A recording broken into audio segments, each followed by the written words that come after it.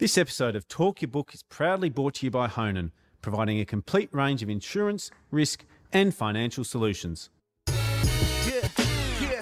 Fundies called me up, told me to take a look, but stay stubborn as bulls and talk their own book. Get the money, get the money, get the money. Hi, I'm Chris Judd and you're watching Talk Your Book, and today we're joined by Brad King from Armitage Private. Brad, very first guest for 2023. Thanks very much for coming on the show. Thank you. Thanks for having me. And what stock did you want to get into today?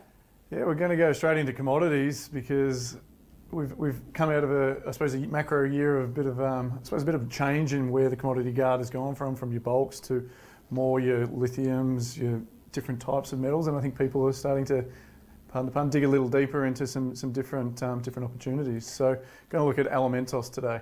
Now, full disclosure, I'm on the Elementos register in a small way alongside you. So maybe give us the helicopter view of Elementos for those that haven't heard of it. Yeah, basically Elementos, I think tin's probably much maligned or much misunderstood in terms of what it's actually used for, but think of tin as mostly in your solder. So when you look at your semiconductor markets, that's sort of where we're looking for. So the number of sensors on an electric vehicle car, obviously your computers, your personal devices, and even things like your toaster or whatever have these type of chips that provide some sort of, I suppose, transmission network of data. So really looking forward to seeing that supply grow over time. Having said that, we got a major disruption through COVID and some oversupply and shortages on that semiconductor network, but we expect that to normalise over time.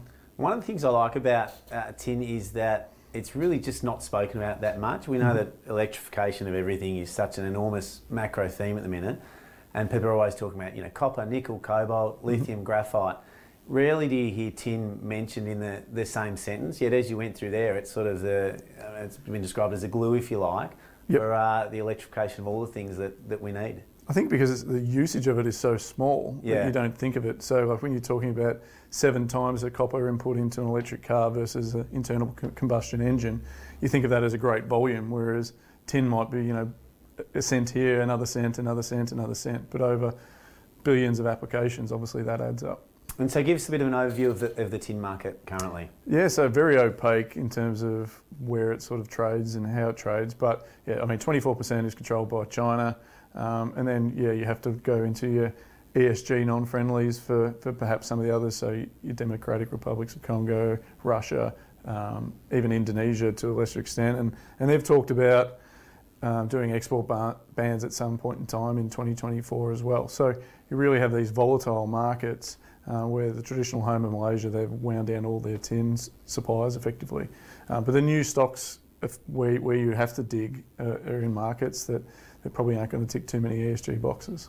And how low are the stockpiles at their LME and SHFE currently? Yeah, they've started to build back up a little bit, but you just see how quickly that can change. Like you were sort of looking for a 3 month supply, and then you sort of almost went negative when the price of tin went up to sort of 51,000 last year, and then it sort of reverted as I suppose that semiconductor oversupply sort of restored itself while those COVID lack of, I suppose, shipping channels had slowed down, and then it sort of fell to that sort of 17,000 bottom. But yeah, we're still looking at within just months of supply at the tops.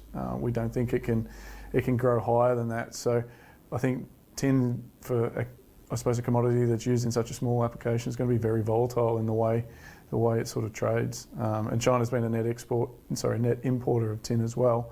So that really moves the market if they decide to be aggressive. And the forecasts that sort of get put out there for demand to grow by a bit over 3% and supply to be growing a bit over 1%. Are those the sort of numbers that you're seeing? Yeah, definitely. I think they're fairly conservative. I personally think if you get a rollout that's more fast in terms of the electronic vehicles, then you might see that sort of accelerate a little bit higher into the mid-single digits. But yeah, that 1% supply increase, that's not really going to change much. And even if you bring on an Orpeza or that's the mine for Elementos or any other projects, you're still really not making a dent as you're only really chewing into the supply that's coming off. And you mentioned the potential for Indonesian export restrictions. We also had the San Rafael mine in Peru closed down, which I think is sort of 12% of the market. Yep. Just how significant is that? And maybe touch on, maybe Myanmar, I think, is the fourth biggest exporter as well. There's sort of, it's a hotbed everywhere of issues with the countries that seem to be producing the most amount of tin. Yeah, I think a lot of people would like to get more LME or Shanghai futures inventory, but it's just difficult to get. And yeah, obviously with Peru going down, and we've seen that with the copper markets as well with South America, you do see that sort of disruption. But it's very difficult to sort of back solve that for tin. So I think what's going to happen is you're just going to see more activity in the futures market trying to shore up supply, but that's going to give you more volatility in the underlying commodity price. And maybe give us the top-down view of the Oropesa project, Elementos' main project in Spain. Yeah, so Spain has typically been a tricky market in Europe for I suppose developing mining provinces, but Andalusian province is quite renowned and has a good history and track record of getting these approved. I think the fact that the mine has been considered of state significance, that really gives it an acceleration through the appeals process and through the environmental impact statements that perhaps another mine wouldn't receive. So that sort of accelerated their time frame, but yeah, it looks like a fairly simple mine. We're not talking billions or hundreds of millions of capex, sort of sub 100 million market exploration and development of the mine market capex. So we really think that's affordable, and the fact that they've sort of had 6 EPC contractors look at bidding into the process means that it's a fairly cost competitive project.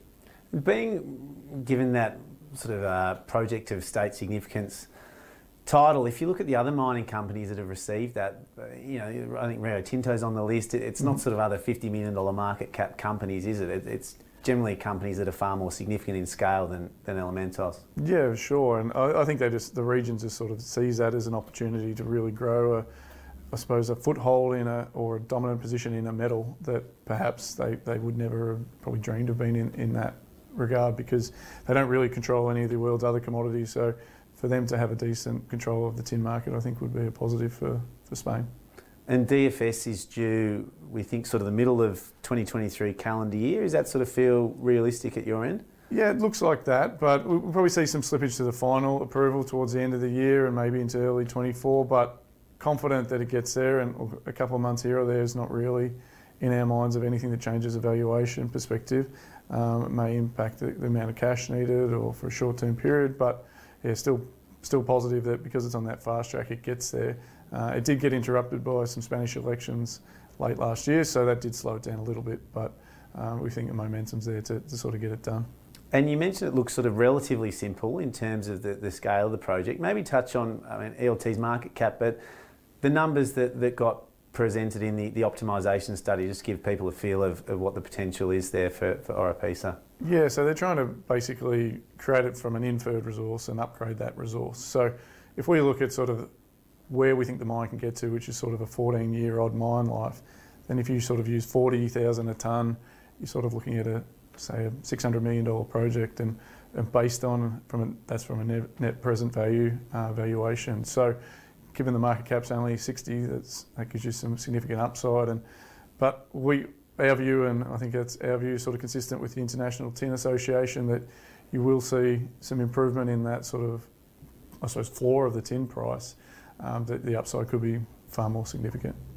And I think the capex numbers in that study, they're throwing around sort of mid-80 million mark, and sort of a 1.5 year build once final approval's given, which when you're 50 mil market cap, those sort of numbers feel like they can actually be done. You always get nervous when you see capex spend of $600 million on a $50 million market cap company. Is that sort of how you read it as well? Yeah, so 86 is sort of what they're looking for. But again, because they've got 6 people bidding for it, we're confident that that's going to be fairly tight. So it might be within a few, maybe 5 or 10% either way. But yeah, exactly, you're not talking major capex requirements. And so you've got potential approvals, offtake, financing could all happen sort of late 23, early 24 sort of period. So you've got a fair few potential re-rates in the next, call it 12 to 18 months. Mm-hmm. $4 million of cash, so clearly they're going to be raising pretty soon. Do you think the market needs to see that before they'll start at least correlating ELT with the tin price? Because at the minute tin's been ripping and it's strengthened, but you wouldn't say the correlation's been overly strong. Yeah, I think definitely capital's been an overhang on why it hasn't had that correlation with it on the upside. But, you know, they might do something that gives them the ability to raise into. So they've got some pretty good news coming out, I suppose, from those infill drilling results. And then also potential offtake partners or potential debt financing partners. So if they can, I suppose, use the raise into a deal like that, or a cornerstone investor or someone like that that gives it a bit more strategic nature about it, I think that's what they'll be looking to do. And it might surprise people that if they don't get in, they might actually miss out on the raise. And the Cleveland Tin project in Tasmania, obviously much smaller than Oropesa and less of a focus. Yep. Is that just a bit of a side project at the minute, or do you think that's something where they'll punch significant capital in the future? There's definitely value there, but yeah, certainly not front and mind for the next probably 18 months. But yeah, look, if they raise a significant amount of money, I'm sure they'll keep the geos going. They'll keep doing some drill holes. There's quite a lot of water in it, so they need to dewater it. So they would need to make a fundamental decision on tin and how much tungsten is potentially below that, to whether getting that water out is worth it. And MLX, the more significant tin operator on the ASX, yep. Have a shared board member with ELT. Yep. Could you see a world where those two companies potentially created a tie-up and creating a more significant company, obviously expanding the resource for MLX and giving some more liquidity to ELT shareholders? Yeah, definitely. I mean, I think the best outcome would be they just work together and try and promote the tin industry in Australia. But yeah, there's definitely a spot where they could go, hey, if we can look at these different projects around the world and start to develop them, and we can create a little tin monopoly in Australia. That'd be great. But yeah, look, I can't change the minds of the boardroom, but yeah, that'd be nice to see a bigger player, better balance sheet, I suppose more the ability to raise debt and use capital, but it's up to them. And before I let you go, maybe tell us a little bit about Armitage Private and where people can find some more info about how you guys invest. Yeah, sure. So Armitage has been around since 1995. We focus on individually managed accounts and self-managed super funds mostly. We have a couple of retail funds as well, but predominantly Oz equities based. And yeah, obviously look at some small caps and some micro caps, as well as blending that with a large portfolio. But yeah, jump on our website, www.armitage.com.au and have a look. Awesome, mate. Thanks very much for starting 2023 off with a bang. Great. Thanks for having me. Thanks, mate. This episode of Talk Your Book was proudly brought to you by Honan, who go beyond a transactional insurance broker to deliver better outcomes for their clients. If you're enjoying Talk Your Book, make sure you subscribe to Chris Judd Invest.